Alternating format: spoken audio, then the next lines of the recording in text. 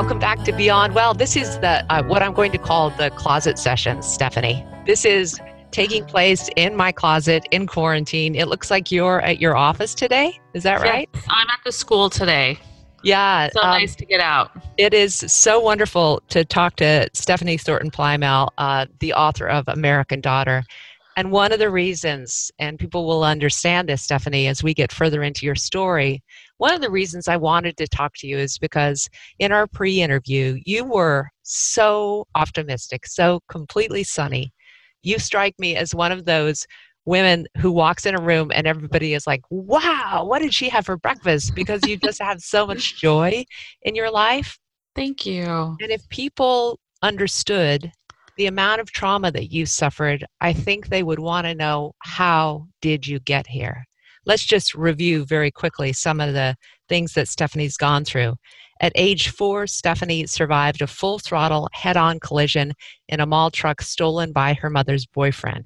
At age 5, she sat in the back of a van going 70 miles per hour and survived a drunken rollover crash. She was twice physically unscathed, but left mute with trauma, a condition which would come and go for years. She later suffered life-threatening burns due to neglect and became blind in one eye. She became homeless, dependent upon the state of California. She has been abused so many times, I can't even imagine the trauma that sits in your body.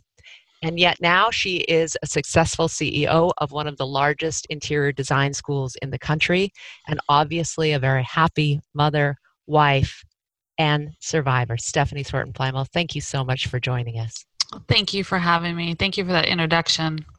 You know, the story of your trauma is so compounded. It's like not one thing that happened. It's another thing and another thing and another thing, to the point at which I was trying to assimilate. Did you ever consider that your life was so much different than other kids your age? Do you remember having a thought that this is not the way it's supposed to be? Absolutely. And to be honest, that was one of my coping skills. I saw how people were living. I examined how people were living. I always felt shut out, and I was on the other side of the tracks completely. You know, I could never have kids to my house. I couldn't have friends over for, what would they see?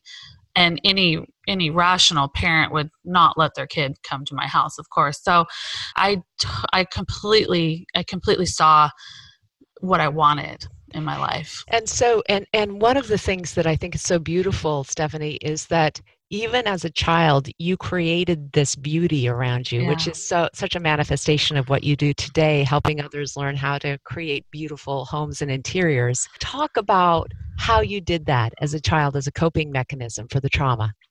Well, there's two really defined stories that I think about.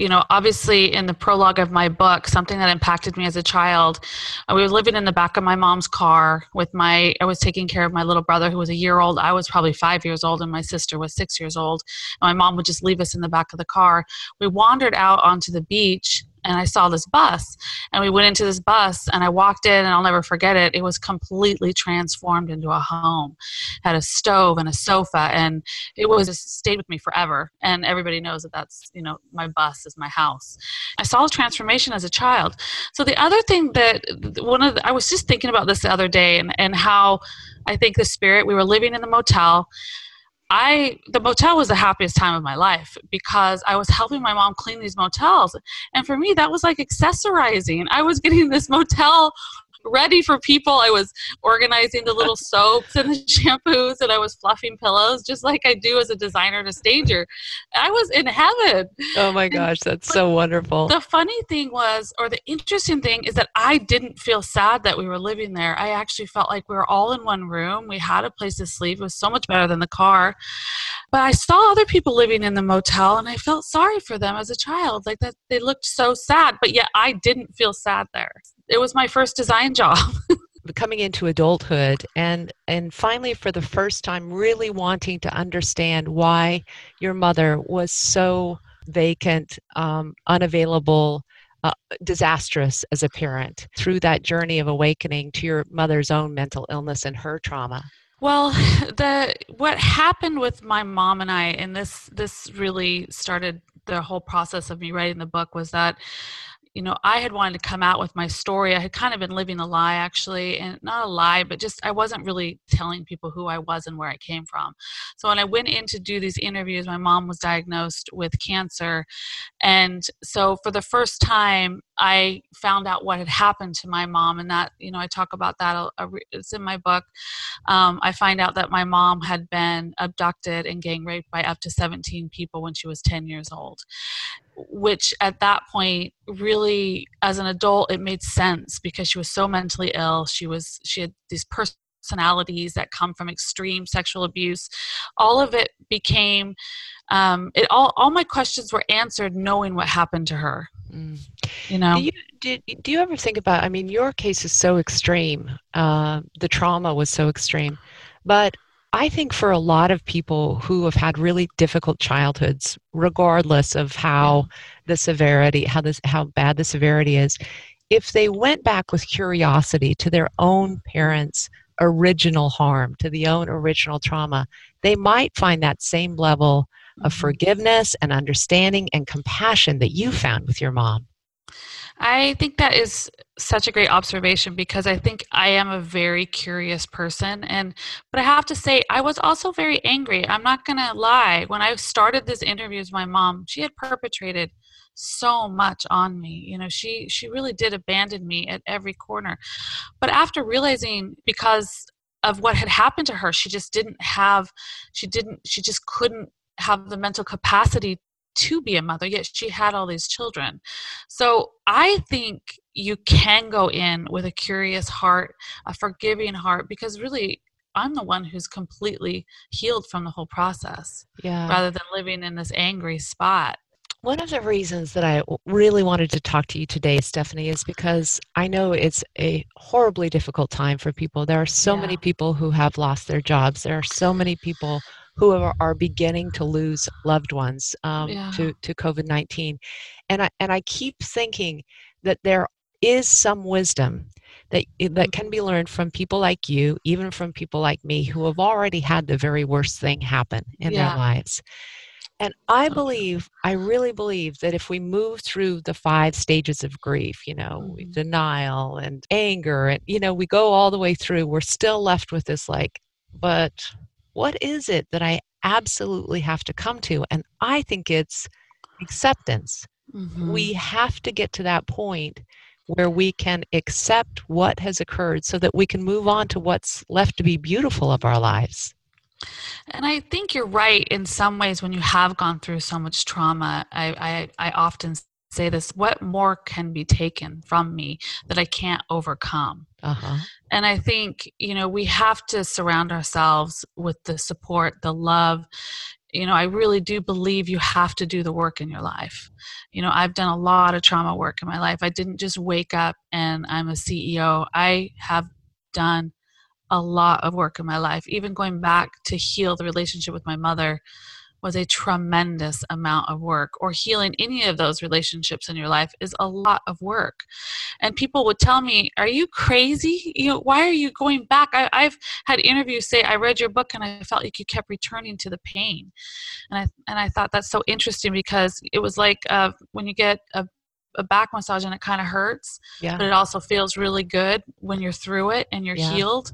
Yeah. And so I really do think, and we are at a time, we are all going through a lot of trauma, watching the news, Yeah. seeing what's happening out there, how's this going to affect us, what's going to happen to us.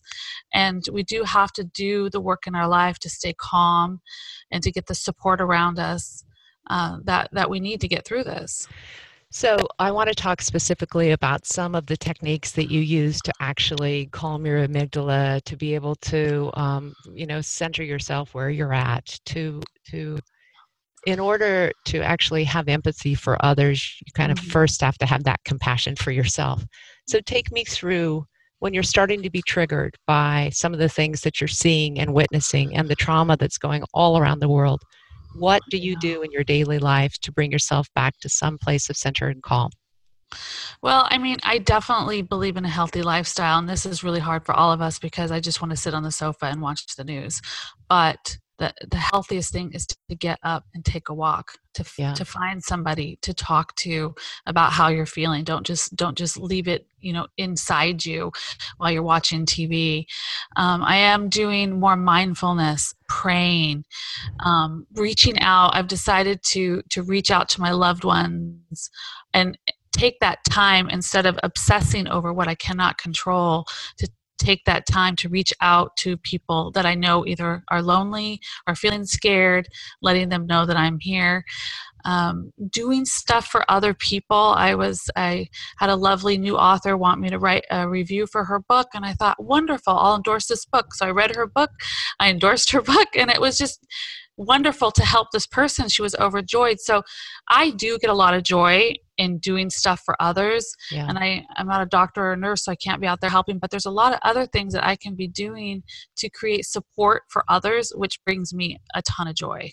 Yeah, and I will just say the data is really clear on this. You don't have to have like a doctor title in front of you to be as helpful in these kind of moments. Just listening to people is sometimes the greatest gift that you can give someone, is to be able to listen without judgment. Yeah, absolutely. And look what you're doing. You're sitting in your closet making sure that this conversation podcast happens. Well, I love your book. I think it's beautifully written. It's poetic, Um, and for me, it is a triumph when it comes to someone who has suffered as greatly as you have, because so many people find it as a convenient excuse for drugs, for alcohol, yeah, for binge watching TV. Well, look what happened to me, and yeah. yet the conscientiousness that you displayed every single day to say, no, I'm not going to live a life without beauty, was so poignant to me. Oh, thank you. And at times I am neurotic in I'm really clear. Like I have taken my design to another level that's just a little bit crazy.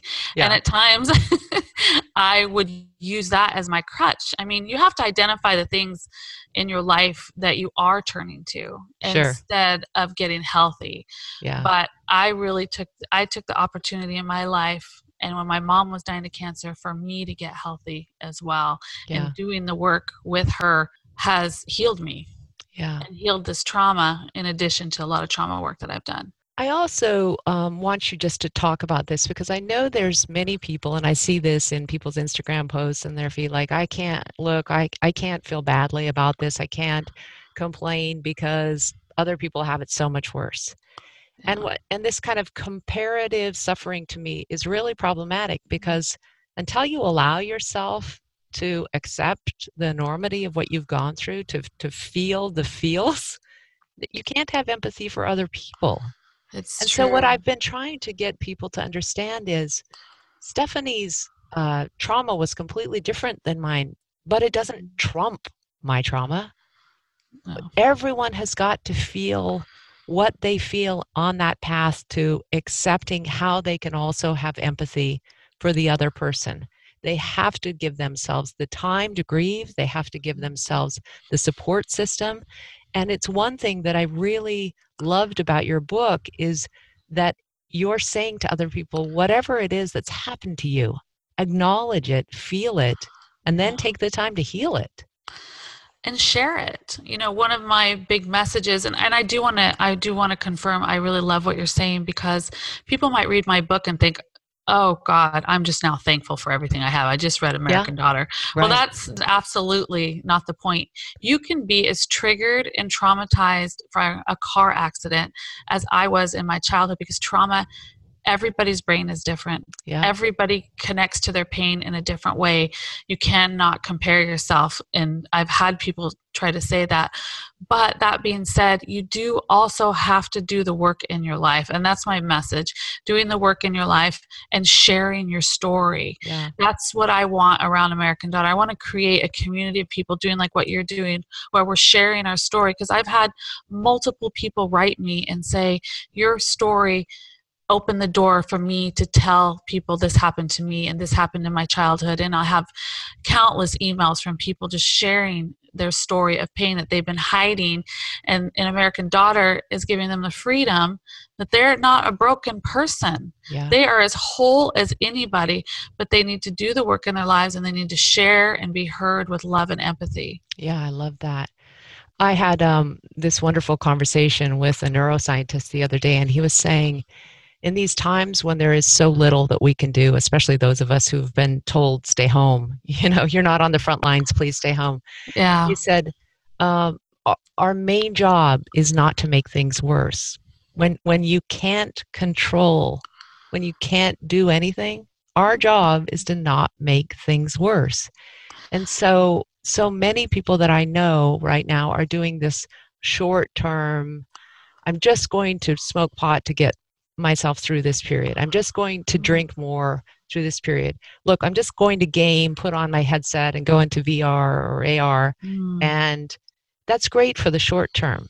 But the habits that we need for long term health are so much more complex. They're so much Yeah. more about not going into ourselves. They're Yeah. actually exterior habits, right?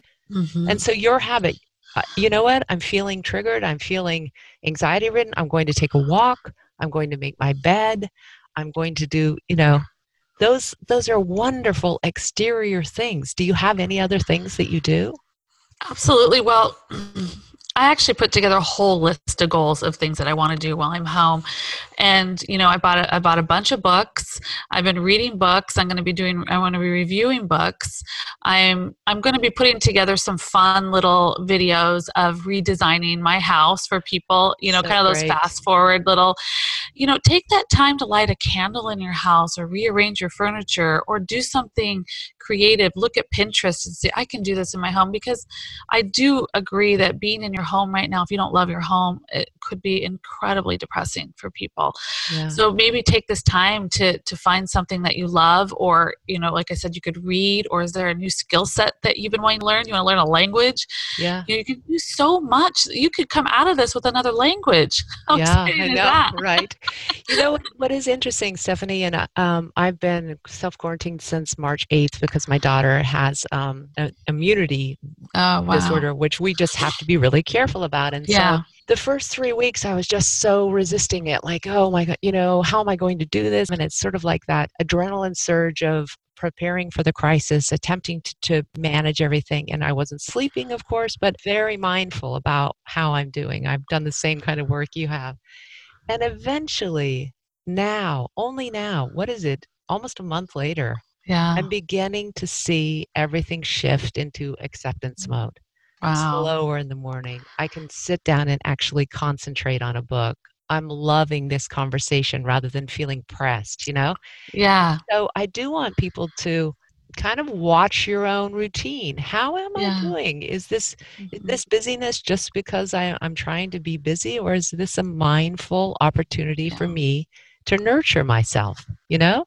I love that, because you're talking about this self care. And I think we do have to be really gentle with ourselves right now. I mean, this is Yeah, all new. Everything feels really scary and unknown. yeah, But I know we're going to get through this and we're going to come out stronger. We're going to have new habits. We're going to be, probably more compassionate even as a country, I'm hoping, because we need that. yeah, So I mean, I'm always the optimist. For me, that really works. I'm always thinking about, what am I going to come out on the other side with? If I do get sick, how am I going to take care of myself? What's my plan for that? I'm going to yeah, come out of it. yeah, And so I'm always thinking about these things in kind of the best case scenario. And that's my coping mechanism. I yeah, think I had it as a child. I really do. I don't think I was very alone, and there were times in my childhood where I was at the darkest points, like in my foster homes, and I talk about that. And I don't want to lighten the things that people have been through, but you still have to do that work and kind of cultivate that in your life and get that out and get that trauma, and do that work in your life. I keep saying that. It sounds really boring No, no, no. having to And hear I, about I work. want I want you to be specific because when people do say that, they say you have to do the work, and people are like, "What does that mean?" And I Yeah. think like books like Bessel van der Kolk, "The Body Keeps the Score," "The Yeah. Trauma Story," some of those Yeah. incredible books that can help you understand what trauma does to our Yeah. bodies, how we Yeah. respond to it, and how you can actually move through it. Do you have any other suggestions of books or people to listen to that you really love? Well, I feel like I love memoir. So I'm kind of a memoir junkie and I really do love to learn from other people's stories. But when I Yeah. say I think the work is different for everybody. And I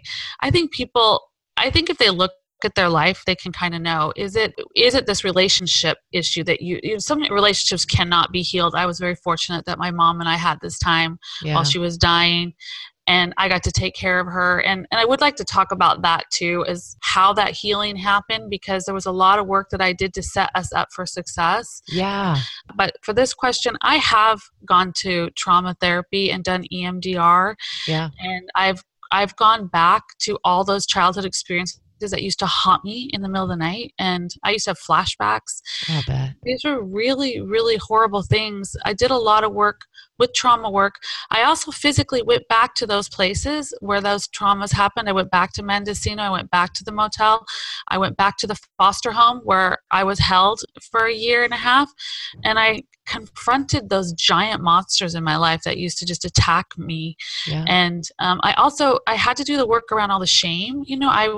I literally was homeless all the way through up until I got married. Yeah. And so I had so much shame. I was so embarrassed. Nobody could even ask me where I came from. I would just double up with embarrassment, turn red, and change the subject. So there was a lot of layers of trauma that I actually had to work through.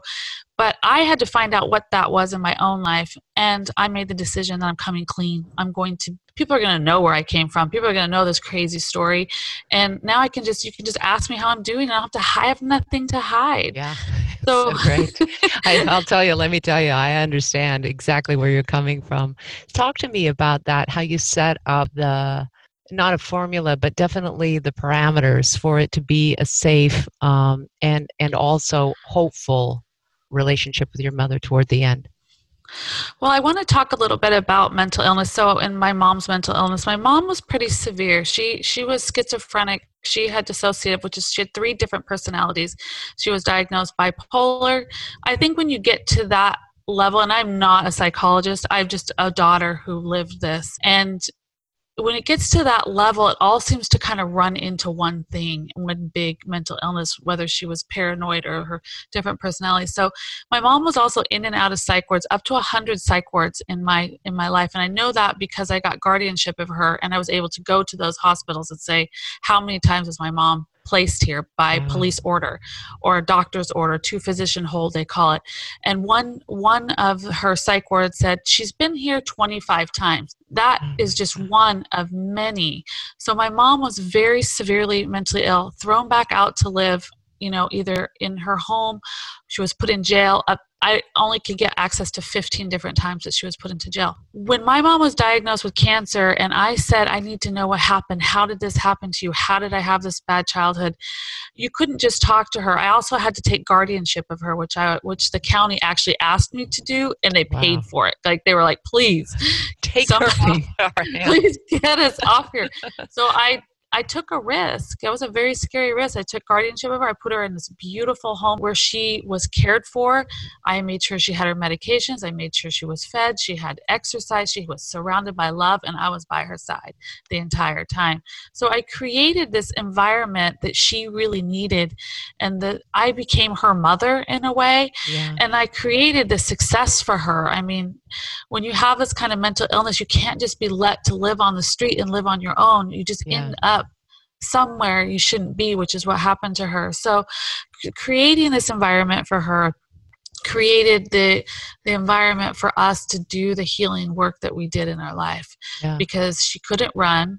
And here's the amazing thing, Sheila. My mom had 3 different personalities, and by the time closer when she passed, she didn't ever act in those personalities anymore because she had processed the Oh my rape God. with me. She didn't need to be that Oh little my girl. God, this just made me very emotional. So she stopped actually going she's into her different personalities. It's she's almost like you did the work of 1,000 psychiatrists. because we talked about it I did these interviews for, actually it was a couple years, because the reason I called them interviews is because she wouldn't just talk. And if I set this up as an interview, it gave her the control Do you know what I mean? Like Wow, of you are in course. control. So my mom felt like she was in control. So she could say interview's over and I'd say, okay, interview's over. But if we Wow. were just conversing, it could go into yelling or it could go into high Uh-huh. emotions. But if I was interviewing her, she felt in control and then she could talk about it. So that was kind of the tool that I used for her, in addition to setting up her in a very successful environment and Wow. giving her the love and everything. So that's what It just, didn't come out in the book. Stephanie, it just also, it really struck me the way you were describing meals and caring for her and making her bed and bringing her medicine, is that you parented her like you weren't parented. You Yeah, gave it, in giving it to your mother, you gave yourself that gift of understanding what it is to nurture and to be nurtured. And so yeah, if you haven't had it, just by recreating it, like I love the stability that I've given my daughter. Like I yeah, loved it because, of course, I haven't had a stable life. And so we can keep moving beyond what it was that we were patterned to believe we could achieve, what it right. was that we believe, was our fate in life. We can keep moving beyond that. Exactly. And I think when you think of a mother, you do think of nurturing. And I am a nurturing, loving mother to my kids, and I had that capability. Yeah. But I longed for my mother. I longed to be mothered by my mother. But in Uh-huh. giving her that love that I never got, I did get that back from her. In the Strange, huh? end, I had a relationship with her. It was very short, but I had a relationship with her that I always really wanted and I dreamed of. But It's a triumph of a book, Stephanie, and I'm so excited. Can we share the big news about what's going to happen this fall? yeah, it's not out and about, but Go ahead. well, so it just got bought by HarperCollins, and so it's going to be Bravo. yay, yeah. Yeah. And they're talking about movie rights, and we're working on the movie, and it's going to be republished in September. So American this book Daughter. Stephanie, is I have getting. so enjoyed getting to know you and talking Thank today from our you. closet sessions. Thank you so much for joining us. It's wonderful to see you, and I hope we get to share coffee face to face one I time. would No love it. social distancing involved, okay? Yes, that would be Yeah. wonderful. Thank you for having me. Yeah. Take good care, Stephanie.